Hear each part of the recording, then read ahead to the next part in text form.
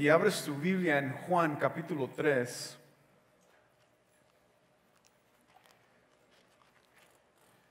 es donde vamos a estar hablando el día de hoy, predicando.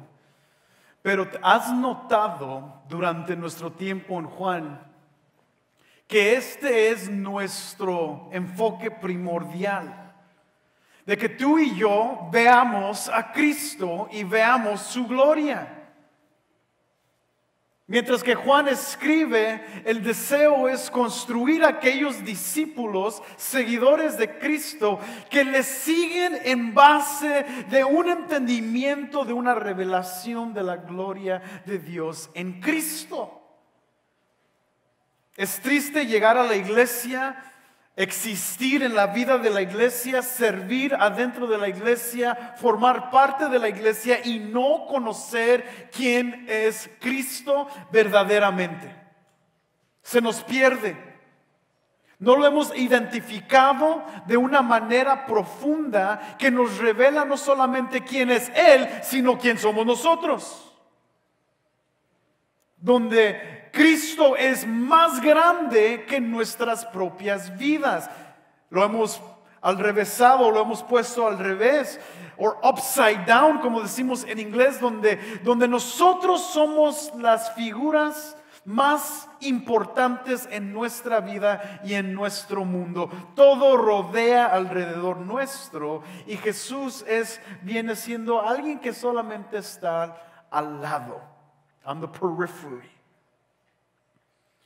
Y hemos convertido nuestras vidas para servirnos a nosotros mismos. Y es triste existir en la iglesia y no conocerle.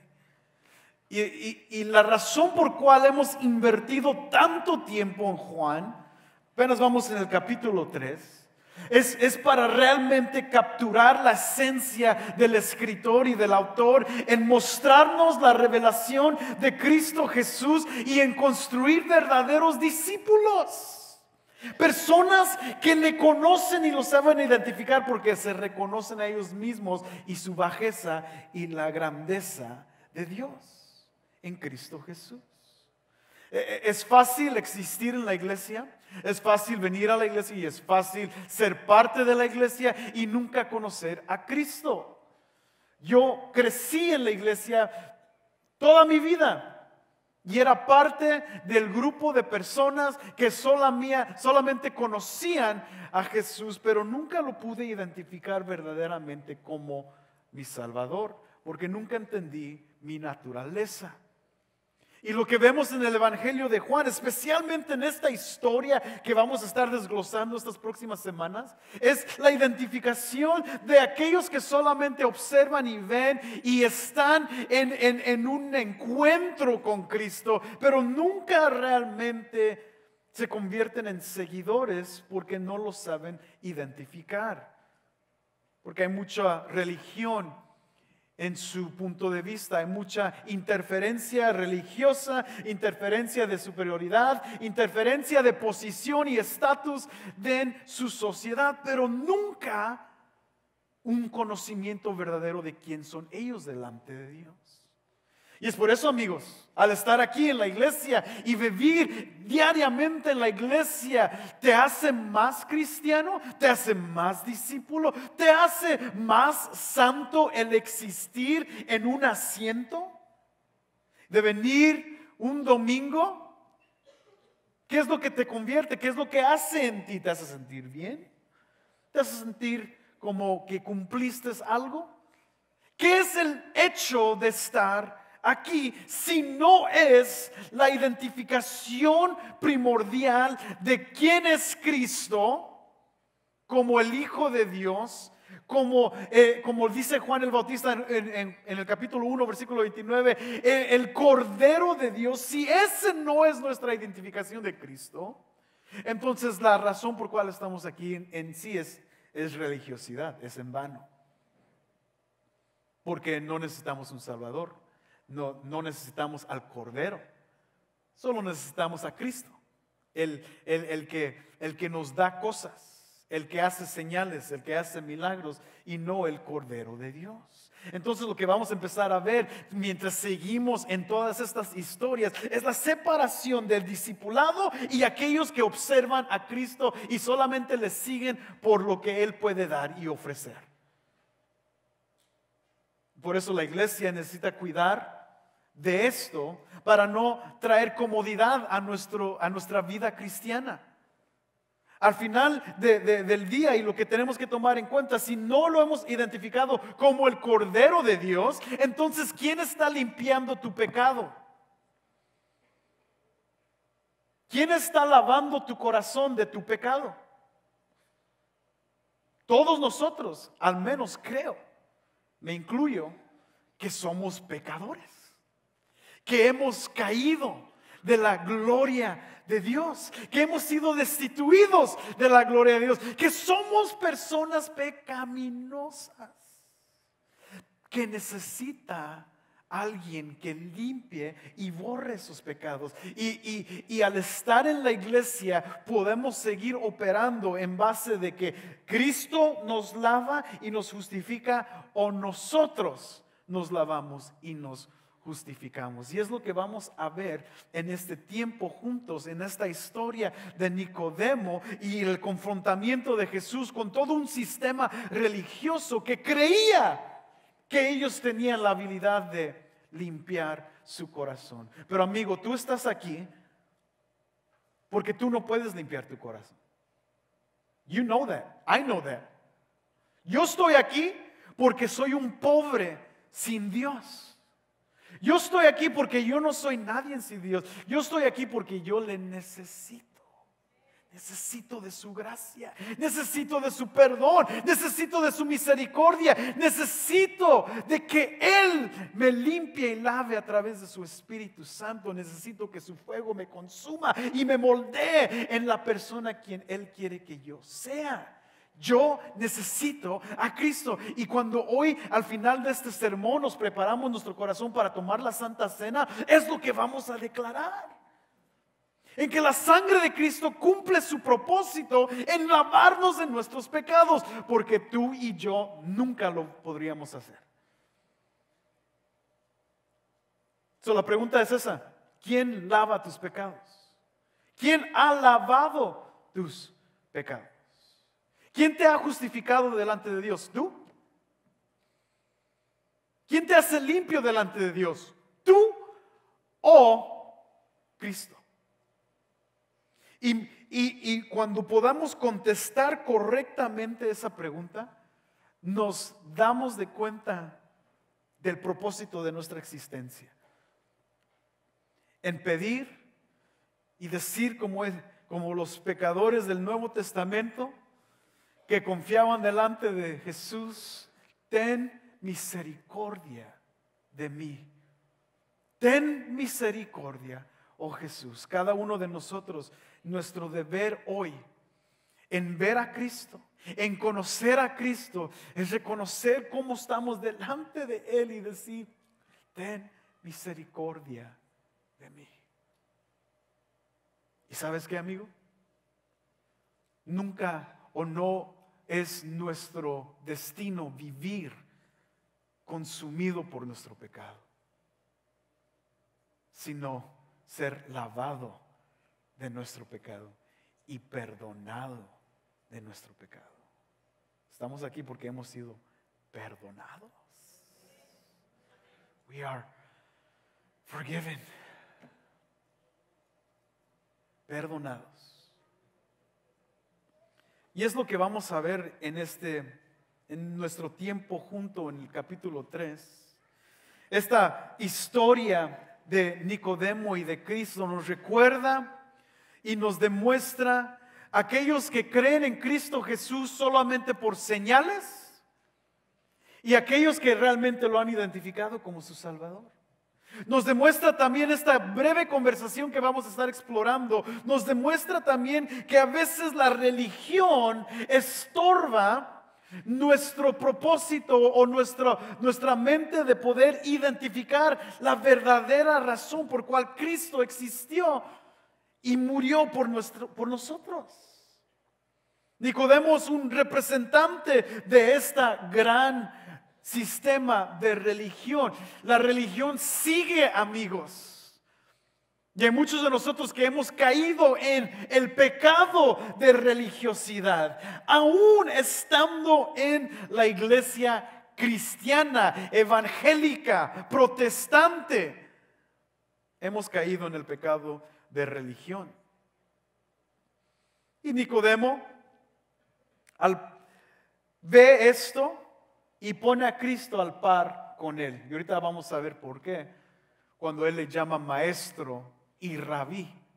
Pero nunca lo identifica como Mesías o como Cristo, quien viene a lavarnos de nuestros pecados. Y mientras que estudiamos la historia, vamos a ver que Cristo Jesús ve a través de este espíritu religioso. Sabemos al inicio Nicodemo entra en el escenario, no lo es presentado, Juan nos lo presenta como vamos a estar leyendo, y él viene a Jesús y hace una declaración. Tú eres un maestro, eres un rabí, tienes que ser de Dios, o sea, es obvio que lo que tú haces es respaldado por Dios. Y Jesús ni toma en cuenta su frase y se va directamente al asunto. Y lo confronta con su espíritu de religión.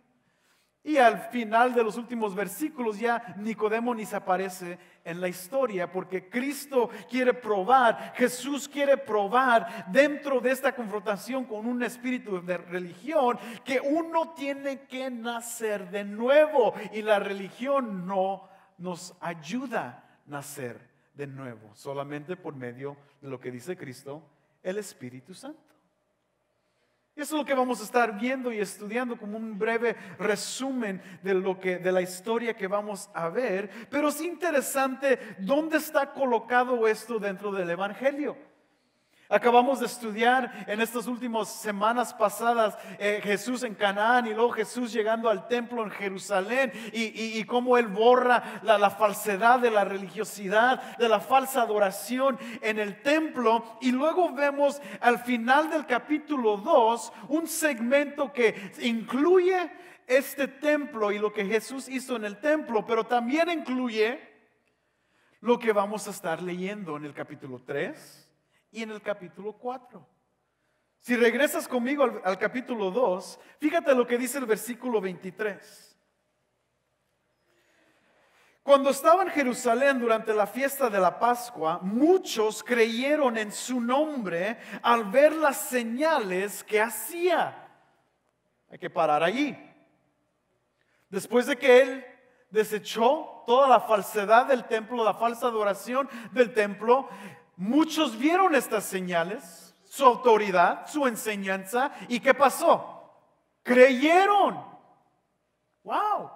Podemos decir, como observantes del siglo XXI y como los observantes del siglo I, podemos decir, pues son creyentes, ¿no? O sea, son cristianos porque vieron la señal y creyeron. Excepto hay una distinción. Algo que no vemos con los discípulos del capítulo 1 y capítulo 2. Aquí hay algo diferente, porque Jesús dice en el versículo 24, pero Jesús por su parte no se confiaba a ellos, porque conocía a todos y no tenía necesidad de que nadie le diera testimonio del hombre, pues él sabía lo que había en el hombre. En sí, Jesús conocía el corazón del hombre. Muchos creyeron y Jesús no se encomendó con ellos, no se confió con ellos, no se les reveló a ellos. ¿Por qué? Porque Cristo conocía sus corazones. Qué terrible noción, ¿no? De estar sentado hoy en la iglesia y saber que Cristo sabe todo lo que está aquí. Y eso significa todo lo que está aquí. Qué bueno fuera que nomás estuvieras pensando de la torta que te vas a comer. Pero hay mucha más cosa que tienes aquí que se transmite aquí y que se pone en acción. Nuestros matrimonios reflejan eso. Nuestro tratamiento con nuestros hijos reflejan esto. Nuestras vidas secretas reflejan nuestro corazón. Tú no me tienes que decir, tú no me tienes que revelar, yo no sé. Yo no estoy contigo todos los días de tu vida, yo no estoy contigo todas las horas de tu día, yo no estoy contigo en escondidas o después de tu trabajo, yo no estoy allí. Dios sí. Y Él conoce nuestro corazón. Pero fíjate cómo estas personas observaron a Cristo, vieron sus señales y creyeron. Jesús no se encomienda, no se confía a ellos. En sí vemos un tipo de fe inadecuada, no completa. No ha llegado a cumplir completamente el destino que los iba a llegar a reconocer quién es Jesús. En sí este tipo de fe se resume en un tipo de fe que ve las grandezas de Cristo, pero se queda allí. Y lo hemos dicho y lo hemos mencionado muchas veces. Tú y yo podemos ser creyentes de Jesús. Tú y yo podemos decir, sí, Cristo Jesús vivió, murió, resucitó, bla, bla, bla, bla, bla. Yeah, I believe it, yo lo creo. Pero en realidad Cristo conoce nuestro corazón y sabe que en realidad dentro de nosotros eso es solamente palabrería. Eso es pura palabra. Eso es puro conocimiento distante y no interno. Por eso el dilema en la iglesia, y por la razón por cual no hay iglesia perfecta, porque está llena de personas pecadoras. Está llena de personas que creen en Cristo Jesús, pero no han sido cambiados por Él. Crecí gran parte de mi vida de esta forma. Vergüenza me da de decir, 20 y tantos años de mi vida crecí como cristiano y nunca lo conocí, y mi vida lo demostraba. Hipócrita, falso, porque entendía lo que hizo Cristo, pero no lo entendía en mi corazón. No estaba cambiando mi vida personalmente. ¿Y sabes quiénes son los testigos más importantes en la iglesia de vidas cambiadas? Son nuestros hijos. They see right through us. Ellos nos ven como, mira nomás, wow, mira la bibliota que carga mi papá, wow. Y en la casa nunca la lee. Mira las canciones, mira cómo siempre está escuchando alabanzas, pero lo deberías de escuchar con sus compadres hablar. Mira a mi mamá aquí levantando las manos y, ay, gloria, ay, hermanitos, sé cómo están. Mira, no, pero en la casa gritadera, me dice cosas, me grita, nunca me demuestra amor. O sea, es evidente en la vida de nuestros hijos la falsedad que muchos de nosotros presentamos. Yo me incluyo en esto y ahora tengo 6 testigos. 12 ojos quemándome, ¿no? No es identificar a Cristo y decir, yeah, yo creo en Cristo. Eso no es una fe adecuada.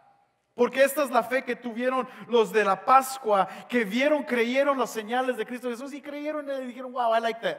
Eso está padre. Es como si alguien se pararía al frente, si un hombre vendría billonario y empezara a dar billetes de $100. Y tengan, y que se estaría dando. ¿Y quién? Tú y yo. Hey bro, let's go, vámonos. Y lo seguiría. Si caminaría por la Austin, ahí estaríamos atrás de él. Nos seguirá. No pensamos nada de él, solamente recibimos el beneficio. Es el dilema que vamos a estar viendo durante este tiempo. Y es el dilema que hemos estado viendo desde que abrimos el libro de Juan, especialmente cuando estudiamos la carta de Juan. Hay falsedad, hay discípulos falsos, hay discípulos que no son discípulos. Hay dos grupos que claramente vemos en las Escrituras, los que creen y los que no. Los que siguen y los que observan. Los que son discípulos y los que son falsos. Y ese es el dilema que vamos a estar enfrentando y cual Jesús observa inmediatamente al ver Nicodemo. Y por eso Juan, el autor, escribe y pone esta historia inmediatamente después de Jesús en el templo, porque de allí podemos ver que viene Nicodemo, parte del liderazgo de los que estuvieron en el templo, a quienes Cristo sacó. Vemos una distancia y un contraste en la vida de estas personas. Si regresas al versículo 11, ¿recuerda lo que los discípulos vieron? Fíjate en el capítulo 2, versículo 11. Después de su milagro en Caná, dice: este principio de sus señales hizo Jesús en Caná de Galilea, y que manifestó su gloria, y sus discípulos creyeron en él. What's the difference con los discípulos o los creyentes del versículo 23, 24 y 25? Que con los discípulos Cristo se les demostró, se mostró su gloria, fue revelada a ellos. Y acá su gloria no fue revelada. Más bien, ¿qué hizo Jesús? Nos demuestra otra vez la autoridad en su soberanía, en escoger quiénes van a entrar y quiénes no. Dios está en control. Más que nada, Cristo conoce sus corazones. ¿Recuerda lo que dijo de Natanael? Aquí hay un buen judío donde no hay ningún engaño adentro de él. Algo muy distinto y diferente de lo que él vio en los discípulos o en los creyentes del versículo 23, 24 y 25 de los que estuvieron ahí en la Pascua. O sea, en Natanael y en los discípulos de antemano, Cristo vio algo distinto en ellos.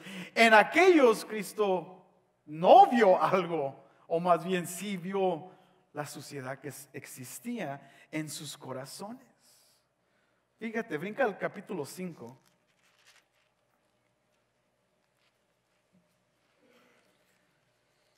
Capítulo 5, brevemente en el versículo 42. Dice Jesús: pero os conozco que no tenéis el amor de Dios en vosotros. O sea, Cristo identificaba qué estaba dentro de cada persona que se le acercaba. Y en muchos casos, tal como los que vemos en la Pascua, el amor de Dios no estaba en ellos. Cristo ve y examina cada corazón. Esto nos demuestra otra vez que para Cristo lo más importante es lo que has asimilado internamente, porque eso es lo que vas a demostrar y vivir externamente. Lo que Cristo quiere es tu corazón. That's it. He doesn't want your offerings. No quiere solamente tus ofrendas. No solamente quiere lo que tú puedes hacer. No solamente quiere tu servicio. Él quiere tu corazón. Porque sabe que cuando tiene tu corazón, Él se puede manifestar. Y tú no solamente lo vas a excluir como alguien que demuestra señales grandiosas, sino que tú lo vas a poder identificar como aquel a quien tú necesitas para rescatarte de tu pecado. Los discípulos identificaron en Cristo el Cordero de Dios. Los observantes de la Pascua identificaron a Cristo como un hacedor de milagros solamente. Alguien que daba señales solamente. Y eso lo vamos a ver más evidente cuando hablamos de Nicodemo. Pero Cristo conoció sus corazones y desea sus corazones. No solamente nos demuestra ese aspecto de la vida de Cristo en desear el corazón, pero nos demuestra otra vez, Juan clarifica que en conocer los corazones, Cristo mismo es Dios. Ve conmigo a Jeremías. Siempre ten tu Biblia abierta, amigo. Prefiero que leas y veas tu Biblia que me veas a mí. Jeremías capítulo 17. Vamos a empezar en el versículo 7. Bendito es el hombre que confía en el Señor, cuya confianza es el Señor. Será como un árbol plantado junto al agua que se extiende sus raíces junto a la corriente. No temerá cuando venga el calor y sus hojas estarán verdes. En año de sequía no se angustiará ni cesará de dar fruto. Mas engañoso, ¿qué? Que todo es, ¿qué? El corazón y sin remedio. ¿Quién lo comprenderá? Fíjate lo que dice el versículo 10. Yo, el Señor, escudriño el corazón, pruebo los pensamientos para dar a cada uno según sus caminos, según el fruto de sus obras. ¿De dónde viene el fruto de sus obras? Del corazón.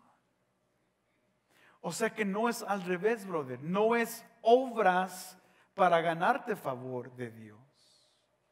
Es las obras que salen de tu corazón que nos demuestran qué tipo de fruto estás dando. Y más importante, Jesús, como Dios, conoce tus obras. Porque conoce tu corazón. He knows your heart. Versículo 9 es muy importante. Más engañoso que todo es el corazón. Hemos oído constantemente creciendo en esta cultura personas que nos motivan a sigan los sueños de su corazón. Follow your heart. ¿Te vas a casar con él? Sigue tu corazón. ¿Quieres casarte con ella? Sigue lo que te diga tu corazón. Más engañoso que todo es el corazón y no hay remedio.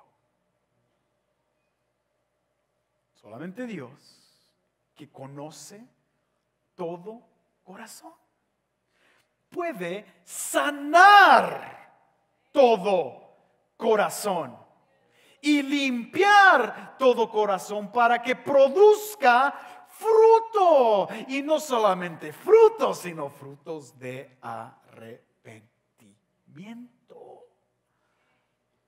Por eso Cristo quiere tu corazón. Because you can't fix it on your own. ¿Por qué quiere tu corazón? Que tú no lo puedes arreglar, brother. No lo puedes arreglar comprándote el carro del año. No lo puedes arreglar consiguiendo el mejor trabajo que puedas de 6 figuras al año. No lo puedes arreglar con la mujer de tus sueños o el hombre de tus sueños. Nunca se puede arreglar porque no hay remedio sin Cristo Jesús. Va a engañarte toda tu vida. Hasta el fin de tu vida vas a vivir engañado por tu propio corazón si no está dado a Cristo.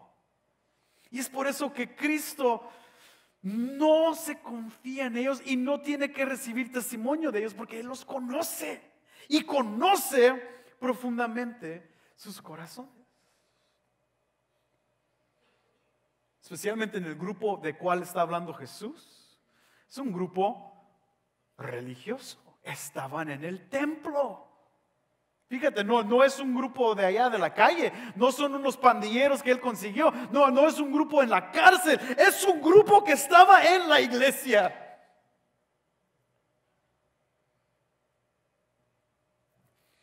Y por eso, cuando vemos a Nicodemo como alguien de mucho lujo o alguien de mucho respeto, de una posición del gobierno muy alta, como alguien que puede dirigir a toda una gente, que puede gobernar sobre una gente. Este Nicodemo judío religioso, líder rico, es un representante exacto de todo judaísmo, de todo el sistema de los judíos. O sea, está hasta lo más alto.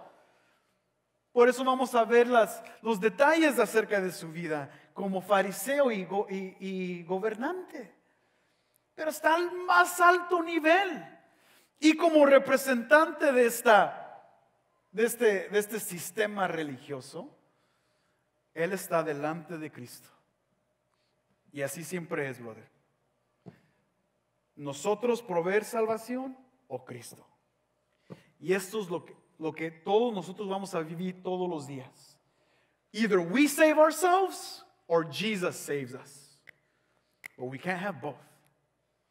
No se puede de los dos. Y en el mundo religioso es lo que sigue sucediendo.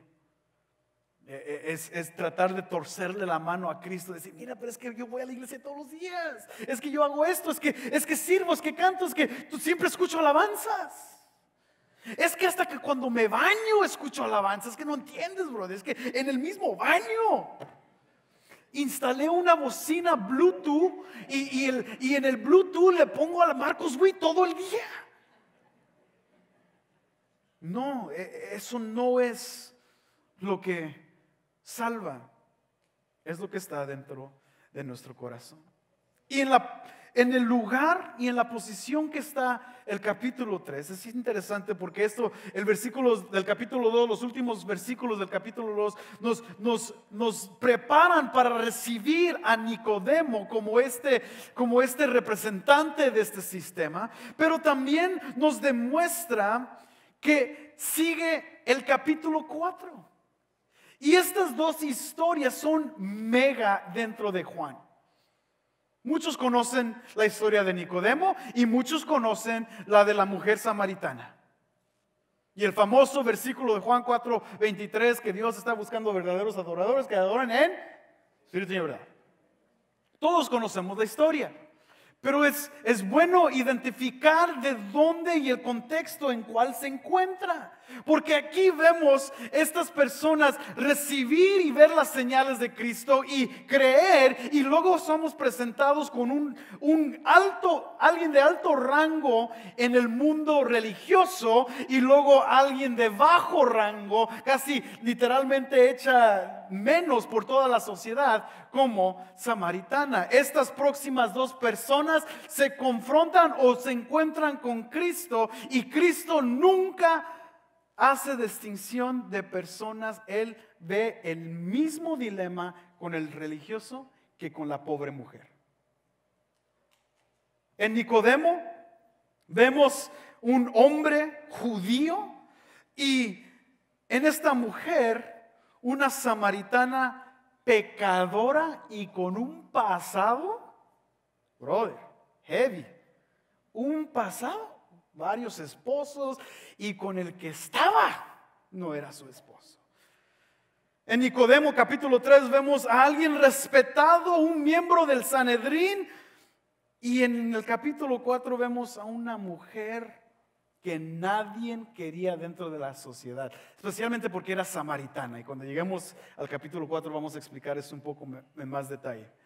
En el capítulo 3 vemos a Nicodemo como un rabí, maestro judío de toda la religión de Israel. Y en esta mujer, una mujer llena solamente de historias, que ni tenía toda los escritos del Antiguo Testamento. En el capítulo 3 vemos a un hombre. En el capítulo 4 vemos a una mujer. Y bueno, eso tiene mucho que ver con el punto de vista de los judíos. O sea que lo que vemos aquí es que el estatus de estas dos personas, mientras que leemos y estudiamos estos dos capítulos, es que el estatus de la gente no le importa a Cristo, no importa si seas rico o pobre. What's in your heart, friend? ¿Qué es lo que Cristo ve en tu corazón? Y en sí, este contexto del capítulo 3 y 4, ¿quién es el que tiene la mayor necesidad? ¿El hombre rico, religioso, o la mujer pobre que está confundida en dónde adorar? ¿Quién es el que tiene la mayor necesidad? Los dos. Los dos son pobres espiritualmente. Están los dos en bancarrota espiritualmente, hasta que Cristo entra y tiene una conversación con ellos. Ahora sí, amigos, capítulo 3, perdón por una breve introducción. Capítulo 3, vamos a leer la introducción de Nicodemo y escucha los detalles que vamos a ser presentados. Había un hombre de los fariseos llamado Nicodemo, prominente entre los judíos. Este vino a Jesús de noche y le dijo: Rabí, sabemos que has venido de Dios como maestro, porque nadie puede hacer las señales que tú haces si Dios no está con él. Y ahí vamos a parar. Aquí tenemos la introducción del personaje Nicodemo. ¿Qué sabemos de Nicodemo? Que es prominente entre los judíos, un gobernante.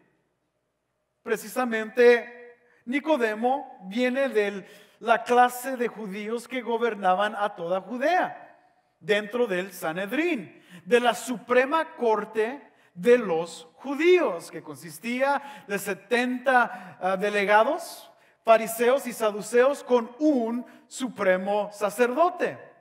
Total eran 71 que estaban gobernando todos los asuntos de Israel. ¿Por qué? Porque Roma, que fue la que tomó control de toda Judea, no les importaba a los israelitas. Para ellos era una piedra en el zapato.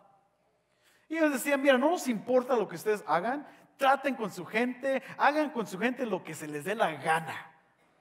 Ya cuando se trata de asuntos de muerte, ya ellos entraban en el escenario. Por eso Jesús es presentado a los gobernantes de Roma antes de su muerte. Pero de ahí en adelante, hagan lo que quieran. Y ellos gobernaban ahí en el templo en Jerusalén, donde Jesús fue a confrontar la falsedad de la adoración. Allí en el templo tenían una sección donde ellos delegaban y llegaban a decisiones para todo Israel. O sea que cuando la gente de Israel y de Jerusalén miraba a alguien del Sanedrín, ellos reconocían que ellos están al cargo de todos nosotros. Ellos mandan a la cárcel, los llevan a Roma para penalidad de muerte. Ellos están encargados de nosotros. Entonces Nicodemo era un tipo de estos. Ellos estaban encargando de los asuntos domésticos, de los asuntos financieros de Israel, todo esto. Y era prominente dentro de los pueblos, dentro del pueblo. O sea que tenía dinero, tenía respeto. ¿Y qué más sabemos de él? Él era un fariseo. Fariseo. Yo sé que muchos de nosotros conocemos algo de los fariseos. Usualmente los vemos en contextos negativos. Fariseos eran los religiosos del tiempo de Jesús. Eran los que castigaban a Jesús. Eran los que siempre estaban probando a Jesús. Eran con los que Jesús siempre se estaba en broncas peleando con los fariseos. Y es verdad. Pero ¿qué era el trabajo del fariseo? ¿Qué era su función? ¿Y por qué tenían tantos problemas con Jesús? Bueno, Nicodemo, Juan nos dice que él es un fariseo. Un fariseo es un experto en la ley. Sabía enseñar, sabía todo asunto acerca de la ley del Antiguo Testamento. Todos 613 reglas más las tradiciones orales. Ellos eran expertos en cada asunto de la ley. O sea, si puedo vender esta vaca o no, no la puedes vender porque la ley dice, puedo, o sea, ellos sabían todo. Todos los asuntos de la ley, ellos estaban ahí. Y por eso tenían y cargaban tanta influencia. Este grupo existía para gobernar a la gente y dirigirla en los asuntos de la ley de Dios. ¿Por qué? Porque Dios les dio al pueblo de Israel una ley que seguir y la tenían que seguir. Y los fariseos entran como este grupo, fueron también considerados los hasedim, los más separados, los más santos del pueblo y los más entendidos, para guiar al pueblo de Dios en los asuntos de la vida y práctica. Ellos eran los maestros de Israel. Es casi como venir a la iglesia y escuchar y ser enseñado por un pastor, un maestro dentro de la iglesia, pero yo no soy involucrado en todo aspecto de sus vidas. Yo no les digo con quién se casen y con quién no. Eso no, tal vez hay otros pastores que hagan eso, pero eso no es bíblico. Bueno, los fariseos eran este tipo de gente. Gobernaban y tenían todo aspecto de la ley, de la Torah, a memoria casi.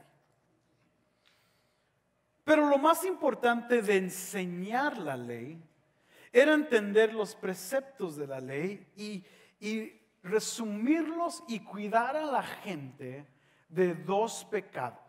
O sea, para los fariseos, ellos entendían que la ley cargaba dentro de todas las leyes que ya estaban escritas, dos preceptos muy importantes en cuales ellos tenían que guiar y cuidar a la gente de no caer en esto. Primero, el segmento de la idolatría. Tú lo has leído en Éxodo capítulo 20 cuando vemos los 10 mandamientos. Los primeros 2 mandamientos se tratan con idolatría y con la adoración a Dios. No tendrás dioses ajenos. A tu Dios solamente adorarás. Eso se trata con idolatría. El pacto que Dios hace con su gente tiene que ver primeramente con la relación entre el pueblo y con Dios. Y los fariseos entendían este aspecto de la ley. Si quebraban este aspecto de la ley, ¿qué es lo que estaban haciendo? No solamente estaban quebrando una regla, estaban rompiendo la relación entre ellos y Dios. Por eso el fariseo cargaba más. No tengo que cuidar a esta gente. Tengo que guiar a esta gente. Y el segundo aspecto de la ley es muy fácil de entender. El primero se trata con Dios y de idolatría, y el segundo se trata con la injusticia. Por eso muchas de las leyes que vas a leer en Éxodo y en Levítico se tratan con el prójimo, con el extranjero, con los esclavos, con las viudas. Todo esto se trata con cómo tratar con la gente. En sí, la ley se reduce básicamente en nuestra relación con Dios para los judíos y la relación entre la gente. Y los fariseos tenían que guiar y cuidar a la gente en estos dos aspectos de la ley. Y por eso eran tan prominentes, tan importantes dentro de Israel. Sin embargo, ellos mismos no cuidaban lo que predicaban.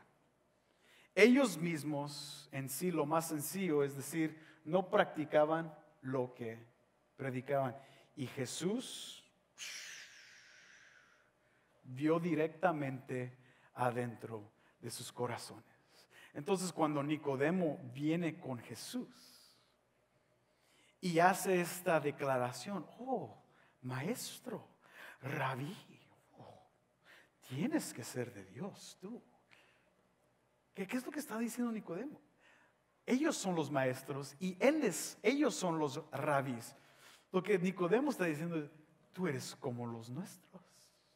You're part of the team. Come play on our side. Tú eres como yo. Yo soy un maestro también. Yo también soy rabí. Yo soy un fariseo. No entienden que su hipocresía y su ley y su religión lo están cegando de ver la gloria de Cristo. Y esto es lo que va a enfrentar Cristo inmediatamente a responderle a Nicodemo. ¿Y qué es lo que le responde a Nicodemo? Bueno, lo vamos a ver la próxima semana. Vamos a ponernos de pie.